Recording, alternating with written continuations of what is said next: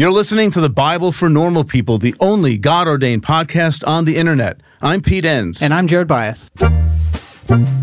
Welcome, everyone, to this episode of the podcast. Today, we're talking about how the Bible talks about sin, and we have Gary Anderson with us. Tell us a little bit about Gary. Yeah, Gary is a great guy. He's a professor at Notre Dame, which is pretty cool. And he's a professor of Old Testament, like Hebrew Bible, but he really focuses a lot on like Judaism and the rise of Christianity, which is a topic after my own heart. And the topic today is sin. And, you know, Jared, we thought we'd do something on this topic because it's one of those things that if you stop and think about it, like, frankly, most things in the Bible, like, it's words we use all the time and take for granted. But what does it mean? Yeah, it's foundational to how we think about the world, frankly, for a lot of us. Mm-hmm. But maybe something we haven't really taken the time to stop and think about what we're saying and where did it come from. Yeah, what do we mean by sin? And what do we mean by God? Right. What do we mean by Messiah? What do we mean by forgiveness? What do we mean by crucifixion? You know, atoning for sins and things like that. These are all words that really people spend a lot of time thinking about and fleshing out, and Gary's one of those people. And you know, we talked about, I mean, the big thing is the metaphors that are used for talking about sin. And, you know, right away, there may be like a glassy-eyed look from some of you, but don't. This is really important because, you know, as we talk about in the podcast, metaphors are how we communicate. You know, metaphors are like stand-ins for the real thing, so to speak. So, well, I would challenge that a little bit in the sense that a lot of us think of it's just a metaphor. Yeah. The word just. But the reality is, yeah, I mean, the more we talked about this with Gary and the more we've reflected, metaphors are so foundational to how we actually think about the world. Right. I mean, in some ways, most everything we think about, the language you use is metaphor. Yeah. So it's not just a metaphor. It is extremely important to how we actually behave in the world, given some of these metaphors that we've inherited. And isn't it true that the metaphors we use are in part shaped by the world we live in, but also they shape how we see the world, right? Yeah. And so if you have metaphors for like sin is a dirty, gross thing, you know, that's a metaphor. You know, if that's a metaphor, well, that will shape how we think about what God is like and how does God take care of sin and things like that. And you know, we talk about mainly two big metaphors that the Bible uses, which are different. They don't really come at it from the same angle. Well, and just to drive the point home, like you saying sin is a dirty thing, what do we mean? Like, is sin literally full of dirt? Dirt, right. No, that's a metaphor. So we can't get around it. Mm-hmm. And so it's important to understand where we inherited these metaphors from, what's appropriate about them. And the thing about metaphors is they all come to an end somewhere. Yeah. So when do we take it too far? How do we utilize it in our everyday life with other people? I mean, it's just a great conversation with Gary. And as we'll get into it, the two big metaphors are sin is a burden or a weight that we carry, or it is a debt that we owe. Those don't mean the same thing. Those conjure up different images, right? And yet they're both in the Bible. And they're both in the Bible. So and sort of getting those straight can it's leading us, it's opening up a path for us to follow, to think more deeply about the metaphors the Bible uses and why it uses those metaphors and the metaphors that we use. Right. You know, so stay tuned. That's what we're talking about, folks. Good. All right. Well, let's jump into this conversation with Gary. You could have a dictionary of Hebrew in Jesus' day and looked up the word for sin. Well, there would be no sin generically understood. There would be the Hebrew word chov, which means debt. And you'd have to determine by virtue of context whether we're talking about debt conceived of as a sin or we're talking about a real material debt.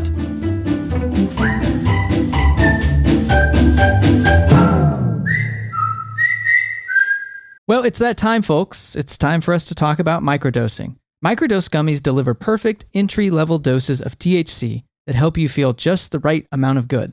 Microdosing can help you get into a relaxed, focused zone easier and stay there longer. It has benefits for workout recovery, sleep, anxiety relief, boosting creativity, and even pain relief. You know, Jared, I have a really good friend of mine who saw that I was taking microdose gummies, and she said, "Can I try some?" And so I gave her some of the sativa strand, and she said it has made such a difference for her at work and just in general, just feeling more alert and more focused. And it's quite amazing.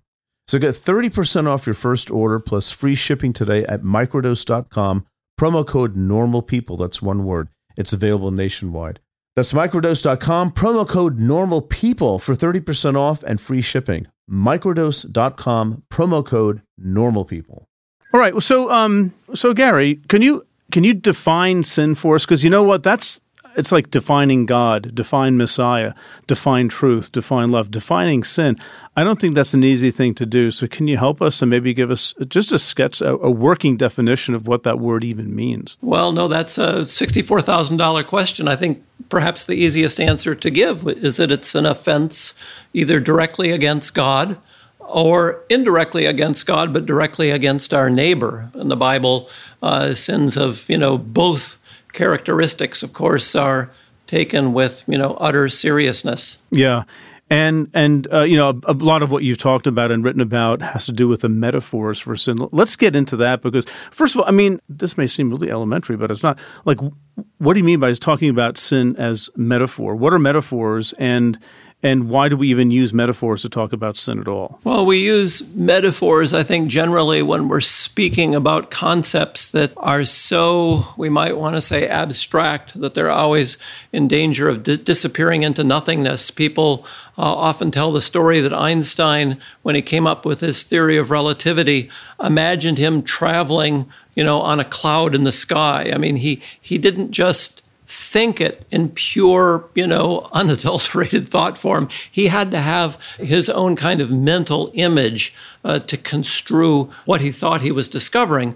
And I think the same is true with abstract theological notions.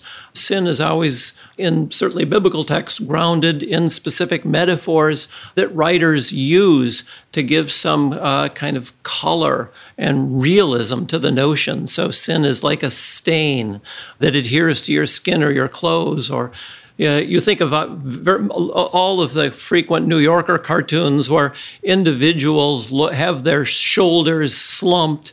Therein, you can obviously see, a fit of depression of some sort. It looks like the whole world is weighing on them.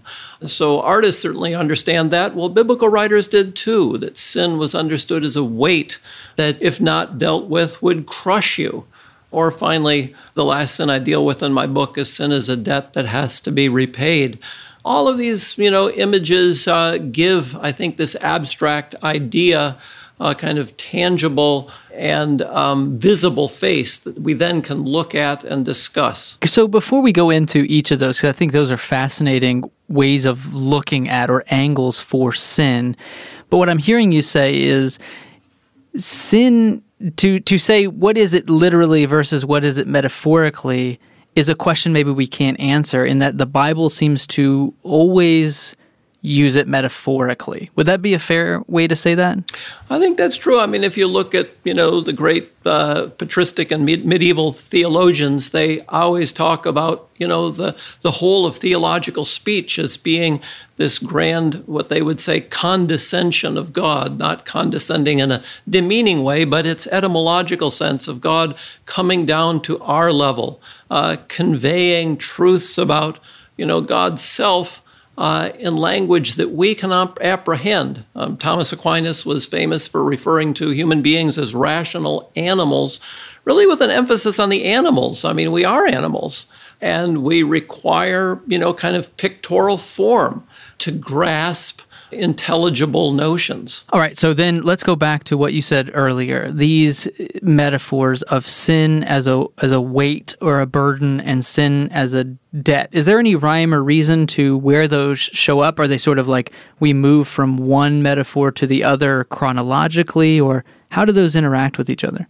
It's a great question, and it's actually, often a misunderstanding of my book and what I'm trying to do. I think a lot of people think of metaphors along the lines of, what a great poet or prose writer will think up to describe, something unfathomable.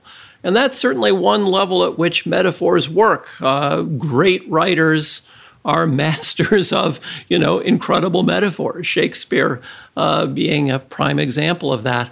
But the metaphors that I trace in my book are actually embedded in the language. They're not the choice of a virtuoso poet. So if you looked, for example, if you could have a dictionary of Hebrew in Jesus' day and looked up the word for sin, well, there would be no sin generically understood. There would be the Hebrew word chov, which means debt.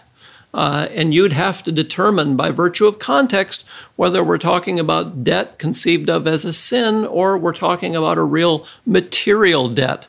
And the same phenomenon happens with the Bible, with the idiom nasa avon, to bear a sin, to be guilty.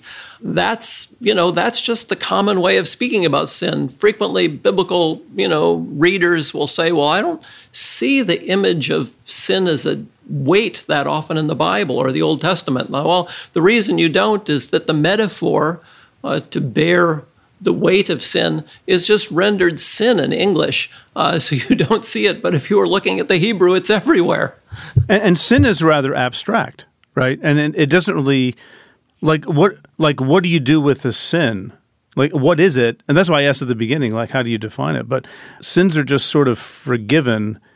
But that's very abstract language, isn't it? As opposed to a burden to be lifted. No, I think that's exactly right. It's also, maybe analogous to why you have, mourning rituals.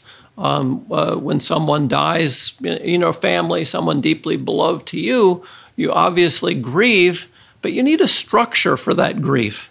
And it's the ritual, fasting, whatever, sackcloth and ashes that's going to both help you experience the grief, but also manage it. And you might want to say that the metaphoric nature of sin also gives you a handle on it. What is it? But also, how can I be relieved of it? Well, okay, let's get into some of these metaphors a little bit more deeply. What's a good Old Testament example, let's say, of thinking of sin as a burden or as a weight that you bear? Well, there's a number. Like I mentioned, it's the most frequent idiom in the entire Old Testament, so it's everywhere. And it's not always obvious when you read these texts that we're talking about a weight unless you're looking at the Hebrew. But for an English reader, the obvious example would be that of Leviticus 16, the Day of Atonement, in which the scapegoat is brought forward and the sins of Israel are offloaded on this animal, and this animal then carries them out into the wilderness. There could be no better image of sin as a weight than that. Okay, so what lies behind? Because I've often thought of that metaphor, and I have to be honest, not completely understood it. So there's a weight on top of this scapegoat, or whatever that is, whatever that word means. But what's the point, of going into the wilderness with this weight? Is it just to remove it from the holy presence? Is or that the really community? The community, or is there something more to that? Well, I think, to go back to just the basic question we have, why this notion of weight, I think we just have to imagine again. I think of cartoons in the New Yorker of the person, with his shoulders slumped, a kind of gray cloud over his head. We know something's wrong. People look like the burdens of the world are on their shoulders. That works fine in English. We understand that people are burdened by what they've done wrong. Once we understand it as a burden, then when we receive forgiveness from someone, another person, for example, that burden lifts. Everyone's had that experience of the relief of someone graciously overlooking what we've done when we apologize. And if we were to continue that kind of cartoon metaphor, if it was being drawn, you'd see the individual stand up erect and the cloud over his head would be removed. That's not metaphor. I think if we interviewed people on the street, they would say they know that experience extremely well. Mm-hmm. And it's that, I think, basic, universal human experience that is, in a sense, made into a form of ritual theater in Leviticus. In other words, if that's what happens, so obviously, when I confess, let's say, something I've done wrong to my spouse, and she overlooks it, and I go from, being downtrodden to happy because this burden has been lifted from my shoulders, well, I can extend that to the sins and the offenses against God. They must be similar. They must, as a weight, accumulate somewhere and need to be removed. And that's, I think, the logic that governs Leviticus 16. Yeah, I like the phrase. I think, did you say liturgical theater? Yeah. Yeah. I think that's a great phrase because it's a way of further concretizing the metaphor, which it's relatable. You can feel it rather than just reading about words on a page. And that's maybe one of the defenses for liturgy. Well, I think if I can just add one more thing, you mentioned why do they send this animal off? Well, then we have to add one more detail to the picture. In the ancient Near East and certainly in the Bible, there were two ways to enter the underworld, the place at furthest remove from God. One was through the Axis Mundi. We all know that from the word Gehenna, which simply means the valley of Gehinnom in Jerusalem.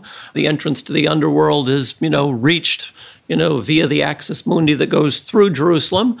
Or the other way of entering the underworld was at the periphery of the wilderness.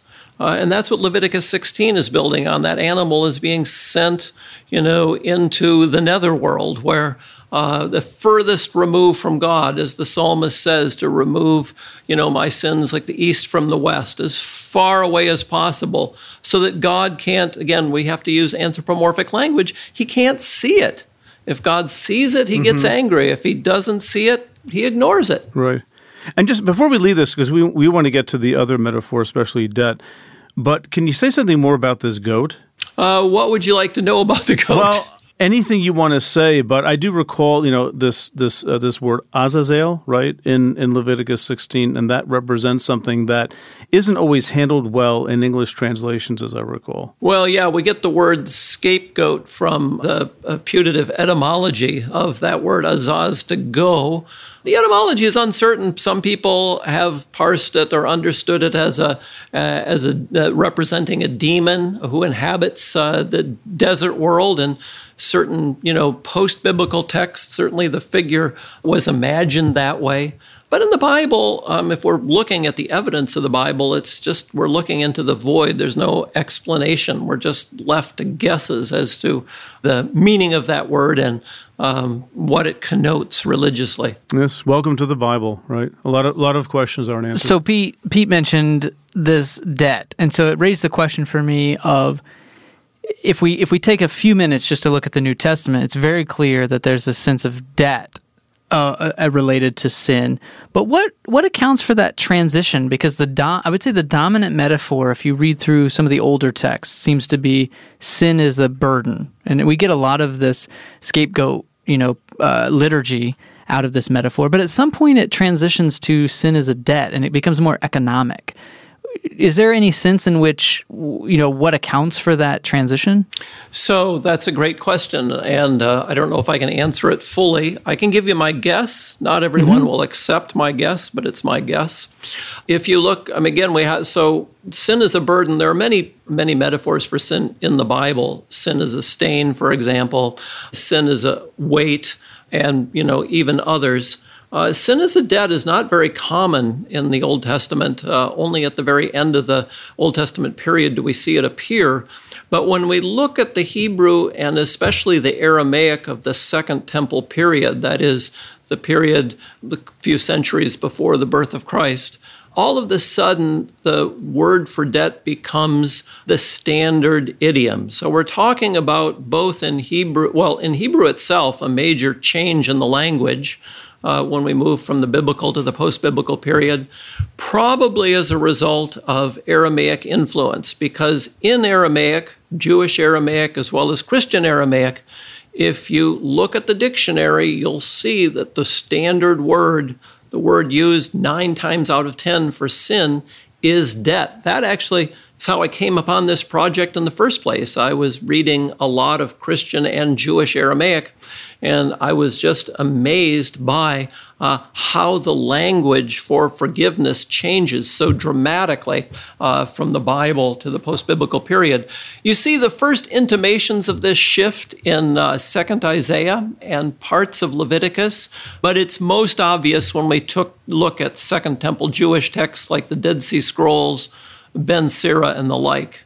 For me, the kind of aha moment where the light bulb went off was when I was first reading the Dead Sea Scrolls, And I came across this idiom for the forgiveness of David's sin that used the Hebrew verb azav. Most biblical readers are actually going to know that word from its Aramaic translation, shavak, the citation of Psalm 22 on the cross, sibaktani. Why have you forsaken me? That would be Hebrew azav. It means it can mean to forsake, it can mean to divorce, it can also mean to not collect on a claim.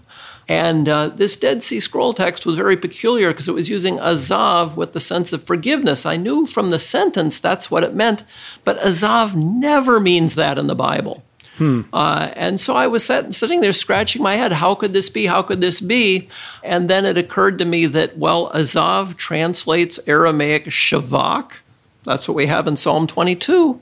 And that this is an example, what linguists would call a calque, where our writer here is a bilingual individual, and he's transferring a meaning from Aramaic into Hebrew. Anyone who has spoken with someone who's bilingual will, if you talk long enough, even if the person is a master of the other language, you'll hear mistakes. It's impossible not to make mistakes where their own language interferes with their second language.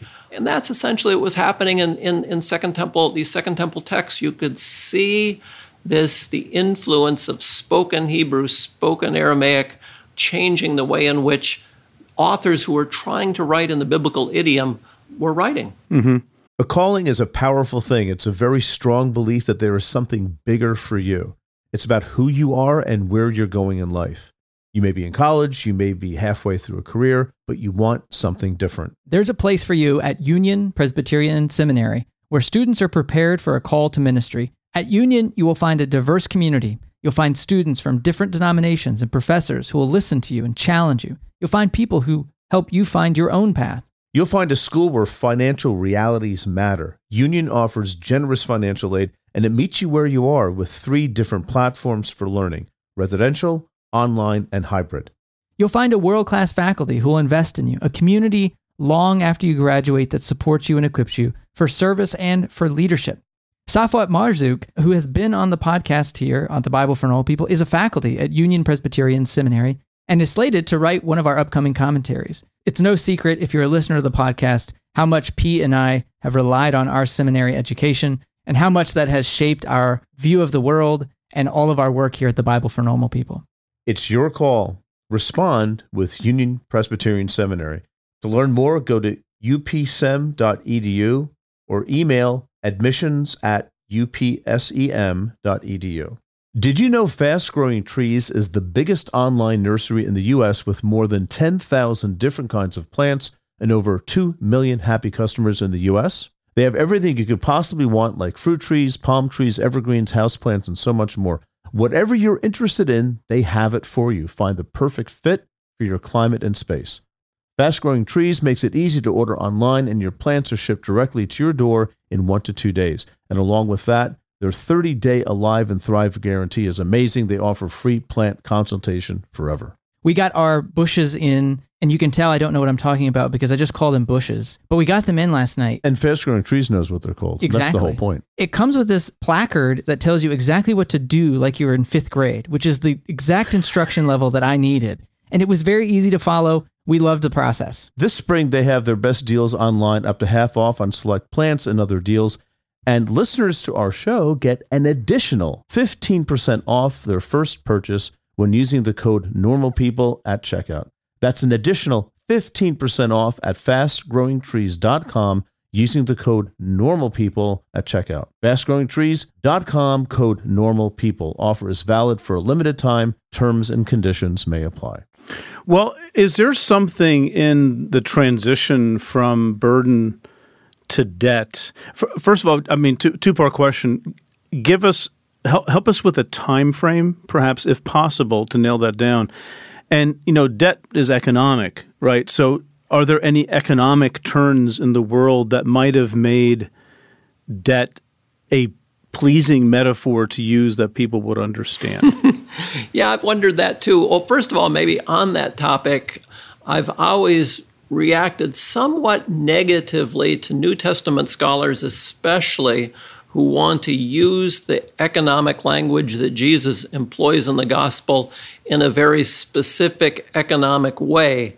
I can't say that that's absolutely wrong. In interpreting any text, one can never be 100% sure of anything. Right. But what always makes me worried or suspicious is the presumption there is that Jesus is choosing these metaphors because, he's siding with the poor. He sees the oppression of Rome, so on and so forth. Now, I agree with all of that. Jesus does side with the poor. He does see the oppression of Rome. But the problem with, emphasizing the importance of the debt language that way is that's the way everybody talked in his day. In other words, if there was a Roman overlord who knew Hebrew, he'd talk that way as well. That's just the language. That's just what the dictionary gives you. That's what you learn with your mother's milk. Right. So it's just the way you talk. That goes back to what I said earlier. There's metaphors that people invent to reflect, their unique way of construing the world. And then there's metaphors that we just inherit as, part of the language we learn. Mm-hmm. And that's what's happening here. Now, the origins of it, I don't know. The only answer I can perhaps give, and it's just a stab in the dark, I wouldn't want to go to the bank with it, as it were. No pun intended. Please, intended. Intend, yeah. Well, these idioms for debt appear in the Persian period at the earliest, and that is the time in which we have the circulation of coinage for the first time. Widespread utilization of coinage. So perhaps there's a relationship there. Mm-hmm. But even if that's its deep origin, this idiom lasts for a millennium. And it's clearly, functional apart from any kind of putative economic origin. Explaining its origin is not going to explain, the way in which it was viable for so many centuries in Jewish and Christian texts. Okay, so before we get to some of the New Testament language, because I think it's really vital that we talk about the way Jesus and the atonement participates in what I might say this metaphoric world. And I use that intentionally because I can't help but think of writers like Lakoff and Johnson who talk about metaphoric worlds. So in all of this discussion, we kind of think of metaphor as I might say a first order. Okay, it's fine to talk about sin as a debt. But if you talk about sin as a debt, there are other things that we might say map onto that metaphor. There are other things related to that metaphor that leads to other metaphors, and eventually you kind of construct this whole metaphoric world. And I couldn't help but think that maybe Jesus's life and death and resurrection participates in the language that people are using at the time. So if economy, coinage, and debt is the language that people are familiar with and using in everyday language, it seems that they would then use that language to explain Jesus' death and resurrection in that way. Is that what we see when we think of things like ransom and other ways of explaining the significance of Jesus' death and resurrection? Is it in this, they're participating in this kind of, quote, metaphoric world? No, exactly. So one of the things I try to trace in the book is that it's one thing to identify the metaphor, and I learned this from Paul Ricoeur, but the metaphors give rise to a certain shape to a story. So we know in the Lord's Prayer, at least in the original, the way in which the Greek reads, we ask that our debts be forgiven. And both the word for sin there, which is debt in Greek, and the word for forgiveness. I mean, Raymond Brown, the great New Testament scholar who knew Greek and knew Aramaic and Hebrew, remarked that this word for remitting sin in the Lord's Prayer is very peculiar. No native Greek speaker would have thought of this word as a natural word for forgiveness because what it really means is to remit a debt. So there's the metaphor in its bald, clear form. But then when we look in the New Testament, as you've just mentioned, when Jesus starts telling parables about the forgiveness of sins, he so frequently turns to images of individuals who are debtors and their relationship to creditors, like the unforgiving servant in Matthew 18. That reads like a commentary, actually, on the Lord's Prayer. An individual who's forgiven by his king won't forgive those underneath him. Well, why does Jesus choose an image like that? Well, again, here's where the Jewish evidence, I think, is very, useful. If you look at the Second Temple Hebrew, especially Rabbinic Hebrew, the types of stories, parables that the rabbis would tell about sin and debt, they are of the same character. They were of a financial shape and idiom. And it's not because the rabbis and Jesus shared this particular and peculiar interest in mercantile imagery. It's, in essence, what their native language demanded, because that's what the words for sin and forgiveness, that's the world out of which they came. Yeah. It's interesting, the remission of sins, which is something that people say in church on a regular basis. It's just understanding that has behind it this debt kind of metaphorical world, and it means something, and it's not one we necessarily participate in our culture. Maybe we do, but not necessarily. But just even knowing that's really important, I think. Another thing I hear you saying, Gary, is that the language of debt is Jewish language. It's not something that's gleaned from the Greco-Roman world of, say, the influences of a century or two before the time of Christ. It's something that's more deeply embedded in a Jewish way of thinking. No, that's exactly right. In fact, that's Ray Brown, but any good New Testament scholar that you will read on the Lord's Prayer, they will all, make the point that the language of this prayer would hardly make sense to, a Hellenistic individual whose only, way of thinking is in Greek terms. It comes out of a decidedly Semitic background. The other text that was very influential in this project of mine, it actually was a carryover from my previous book on the fall of Adam and Eve. I was very struck when I wrote that book that when you look at early Christian writers, all of the early church fathers, and the iconography that's, follows from this theological thinking, the favorite text of the early church to describe the atoning act of Jesus Christ is Colossians 2:14, a verse that describes the atonement as God erasing a bond, Greek cheirographon, or in Aramaic, a shtar chovah, that is a deed that someone holds against you, a debt instrument, that somehow on the cross Jesus rips a debt instrument held against us, and that constitutes the atonement. Well, I can't tell you how important that verse is. In fact, when you try to look it up in various, dictionaries that will give you biblical verses and all the patristic writers that will cite that verse, you're not going to get a full catalog, because this verse is so important, it actually becomes part of the native idiom of the writers themselves. So they'll use the clause without citing the verse. It's simply their language. You might want to say it's like certain Christian hymns that come out of, let's say, texts from the Apostle Paul or the Psalms, but we know the hymn so well, we've forgotten the biblical text out of which they, came from. That's the kind of atmosphere, the importance, we might want to say, of Colossians 2. It's just everywhere. And why is it everywhere? Why? Yeah. Well, the why is pretty easy to answer, because everybody is so imbued with the notion that sin is a debt. So here you have the text that describes, very clearly how that, debt is going to be voided by Christ on the cross by, ripping it in two.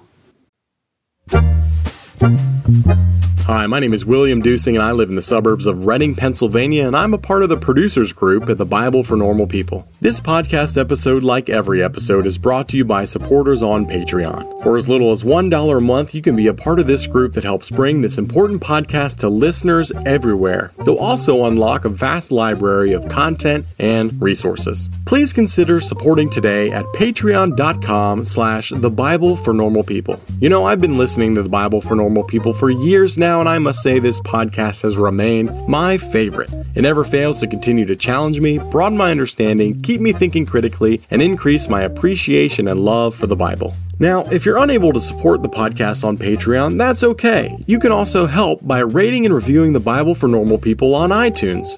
Right now, let me take a moment to thank our producers group. Book Notes, Bert Crossland, Fred Fouth, Denise Howard, Wayne Bartle, Katie Coman, Roseanne Hennessy, and Scott Skiles. Thank you. The Bible for Normal People couldn't happen without your support.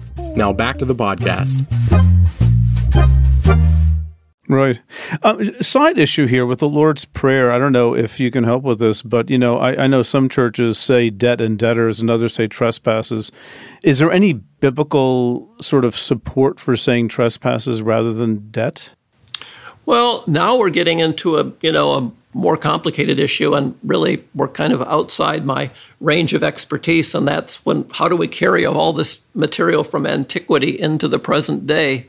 I'm not opposed to forgive us our sins, forgive us our trespasses. The problem with using debts in our own day is that people aren't going to understand it as sin. In fact, they would be like the Greeks hearing the Lord's Prayer for the first time themselves. They would be puzzled that Jesus, when he was translated into Greek, would express, himself in this fashion. And I think many people in churches today, if we were to revert to a literal translation of that prayer, would be puzzled, and maybe many of them would be offended. I think when I mention this financial, imagery frequently to lay people, they don't like the association of money with God.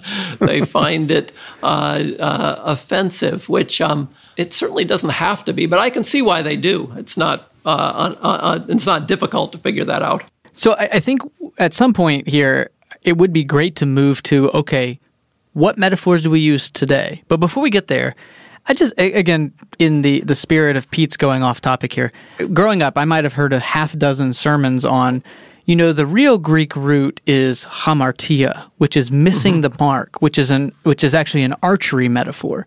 Right. So how does that fit into all this? And it just came to mind as we were talking about this. I was thinking, I heard about this other metaphor quite a bit, and there's been many a sermon fodder for this missing the mark metaphor. How does that fit into this debt metaphor?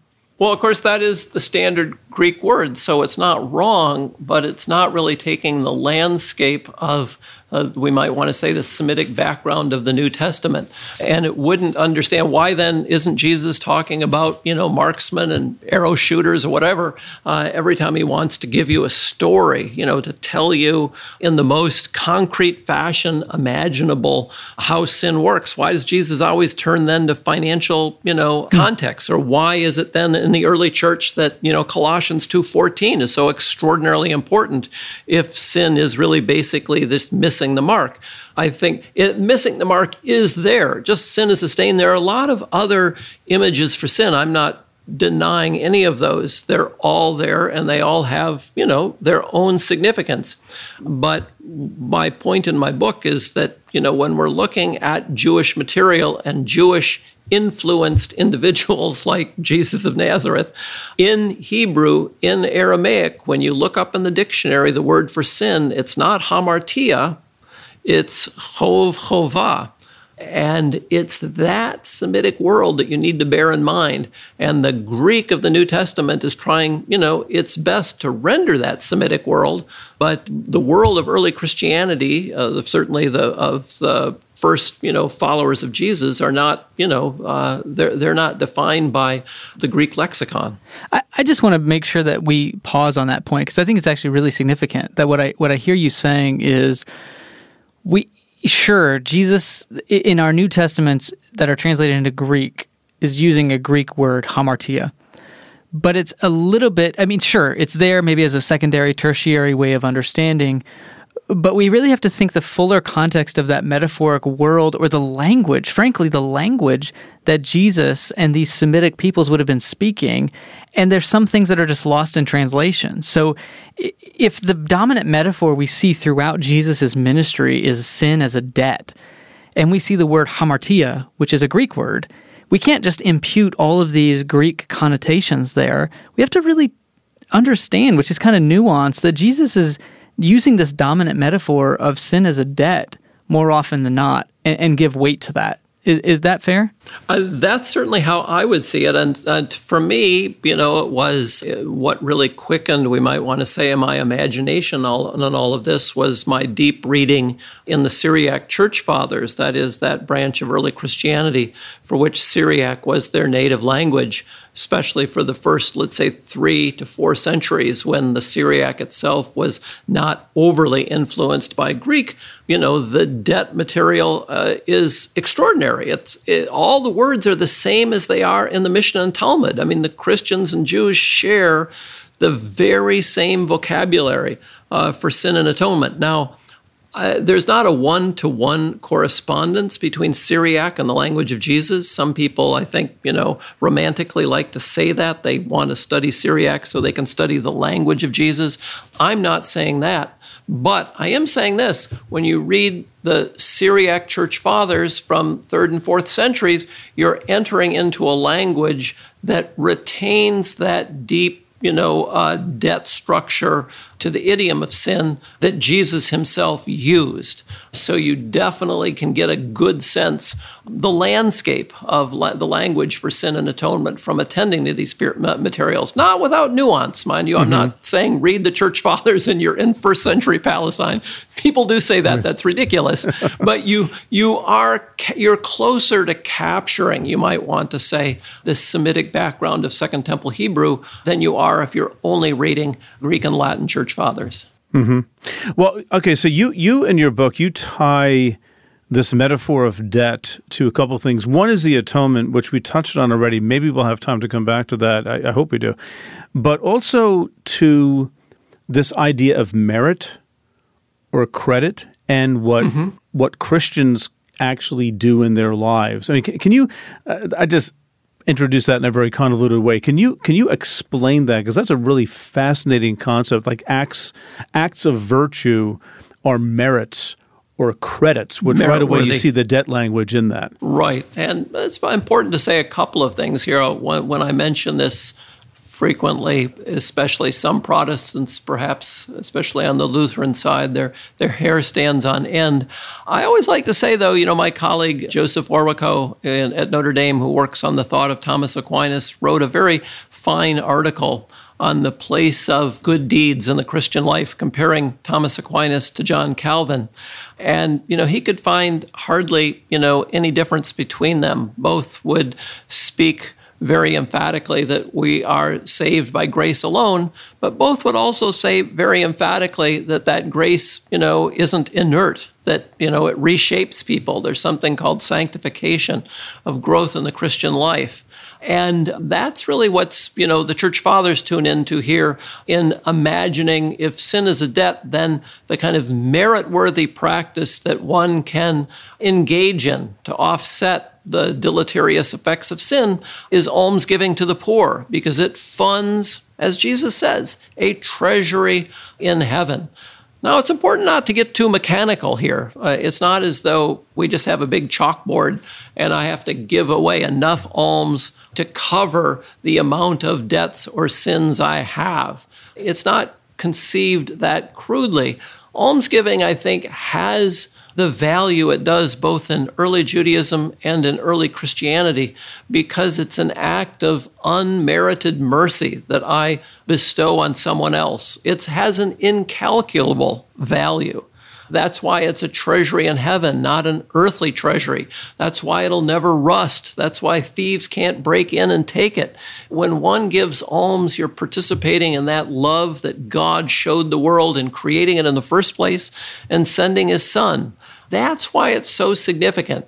In a sense, yes, it's tit for tat, debt, merit, credit, but I think it's deeper than that. I think it's these merits, these credits have the value they do because A, God gave them that value, but also they participate in God's inexhaustible mercy. Yeah, I mean, I think participate is sort of an important word, because I'm looking at, I know a passage you mentioned in Daniel chapter 4, talking about Nebuchadnezzar, but right. To king, redeem your sins by giving alms.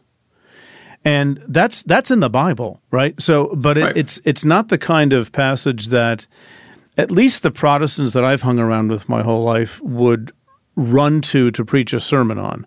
It sounds too much like you're like Jesus did it all, and you have nothing to contribute to that. But maybe I think if I'm channeling you correctly, Gary, maybe we do have something. Maybe our actions mean something, and we do have something to contribute. I think that's, exactly right. I mean, St. Augustine, I think, said it best. He said, when Christ crowns our merits at the heavenly banquet, he's simply praising his own gifts. That is what he gave to us in the first place. The example I used in my book, and I think it's as good as any, is the parent who gives their 4 or 5-year-old $5 to go buy the other parent a Christmas present in the store. That happens in every family I know. Anyone who receives a gift from a 4 or 5-year-old knows that they didn't earn the money to purchase that gift, but they're moved anyways because the child, by virtue of the money the father or mother has given them, they participate in the love of the family, and that's important. Yeah. That's super important, and I think that's how the language of merit and credit works in Christianity, is that, we need to participate in this cycle of divine generosity. We can't just stand there. Righteousness is not just imputed. It's not just, forgiveness isn't just amnesty. The judge saying you're innocent and then you walk out the door. I think that really fails to capture what we might want to call the theatrics of grace, to return to that image, that, we're pulled onto a stage, into a world that we've now re-understood by virtue of the grace of Christ as animated by this unfathomable love. And we start giving away our money as almsgivers, sometimes in a reckless fashion, because we're trying to mirror, imitate, participate in the reckless love that God has shown towards us. Mm-hmm.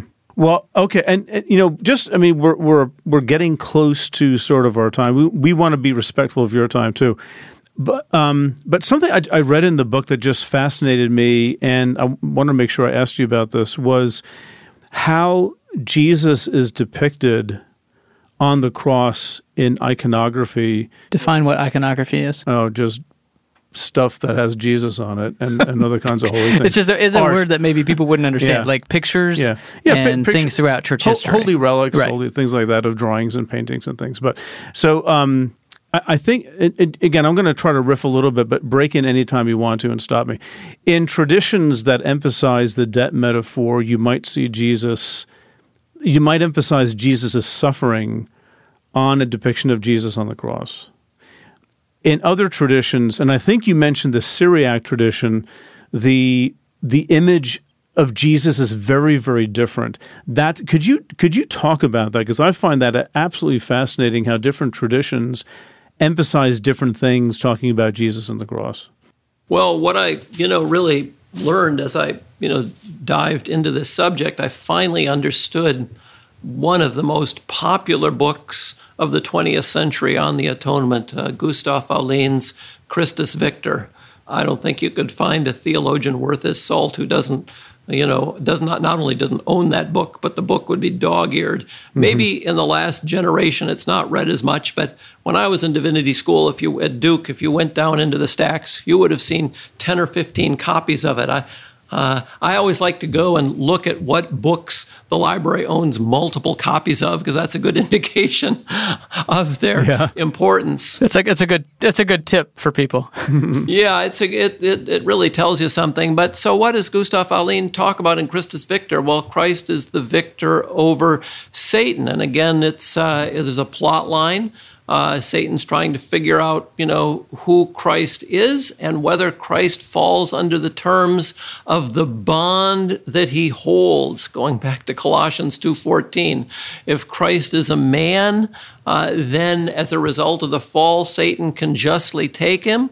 If he's not a man, he can't take him. So according to this, theory of the atonement, Satan is trying to figure out during Jesus' earthly life whether he's a man or a god.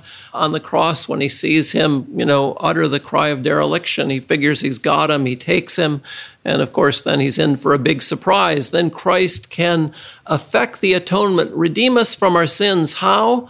Because Satan, who held that bond, has now overreached. He's violated the terms of that bond. And so God can now justly clear everybody out of hell by virtue of Christ's work. So it's a beautiful image, I think. I mean, I wouldn't necessarily want to recreate it for our own day, but I certainly appreciate in its own. And it certainly was, let's say, for the first 1,000 years of Christianity, one of the most popular, widely influential, depictions of the atonement you could find. Yeah, so it's not emphasizing the suffering of Jesus to appease, not so much to appease, but to pay. Oh, okay. Tying it into the debt metaphor, but it is the emphasis is on Jesus' victory over the devil and over death. Right, because the devil, and many church fathers made this point that he had a legitimate claim on the human race. In other words, God issued a commandment vis-a-vis the tree of good and evil that had a penalty attached to it that Adam and Eve voided. And, because God is just, he can't just say that doesn't matter. It matters. Satan is the one who is appointed to, kind of like Satan and Job, to oversee the execution of the justice that, God looks like he's responsible for. But here's what's, I think, really beautiful about the whole image. God has to somehow justly deprive Satan of his rights. And that's how the Christus Victor model then emerges, is Satan has a bond. He extracts the price of sin by way of our death, but he has no rights to take the Son of God who hasn't sinned. He takes him. That's Christ dying on our behalf. God so loved the world that he gave his only begotten Son. All of that stuff, neatly applies here. But so does God's justice. In other words, God isn't violating his justice in forgiving sins, but he's, in a sense, vacating Satan of the rights he has over us. Right. So final question here. With all of these metaphoric worlds and metaphors we use for sin, what are the implications for today? Is it appropriate to adopt new metaphors that make use of the language we have today? And what are some of the common ones, or maybe ones that you feel most comfortable with that are faithful to that tradition, but also capture our way of talking today?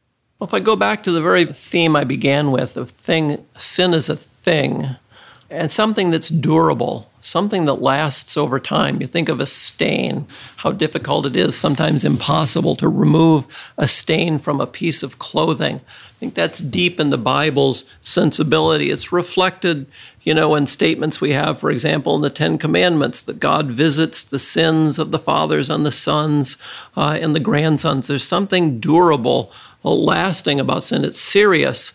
Sometimes Bible readers take offense at that imagery.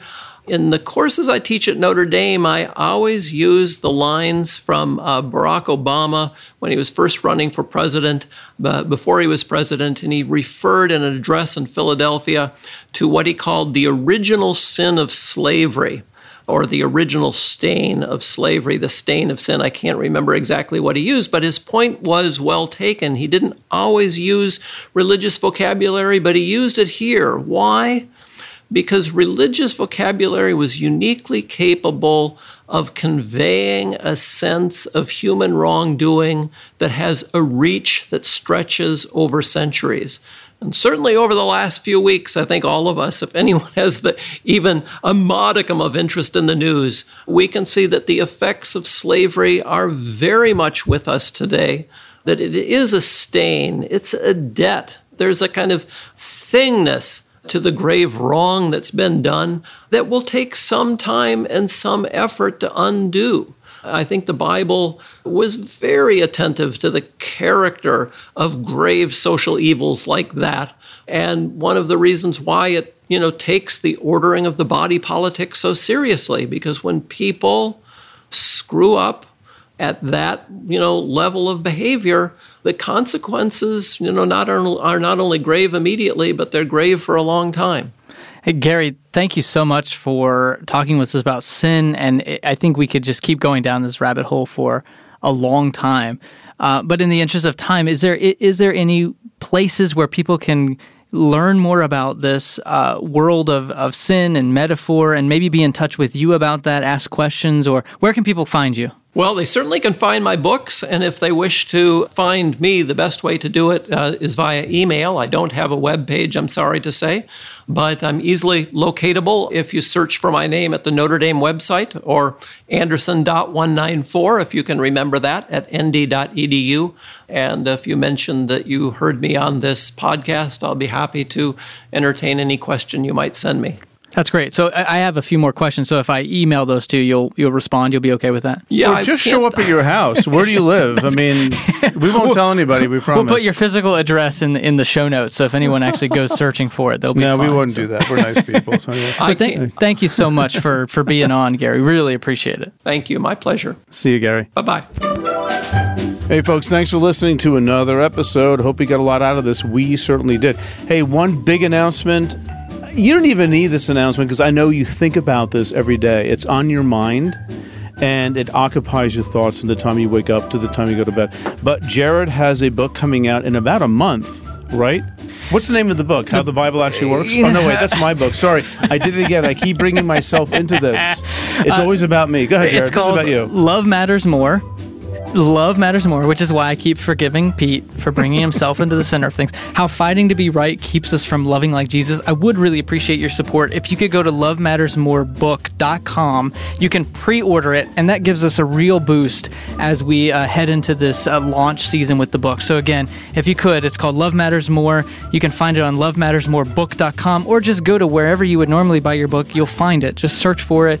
Again, really appreciate your support. And if you're really inclined, you can leave an Amazon review, which goes a long ways. Really appreciate it. Yeah. All right, folks. Thanks for listening. Talk to you soon. See ya. Thanks as always to our team. Producer Megan Kamick, audio engineer Dave Gerhardt, creative director Tessa Stultz, marketing and administration Reed Lively, and transcriptionist Stephanie Spate. For Pete, Jared, and the entire Bible for Normal People team, thanks for listening.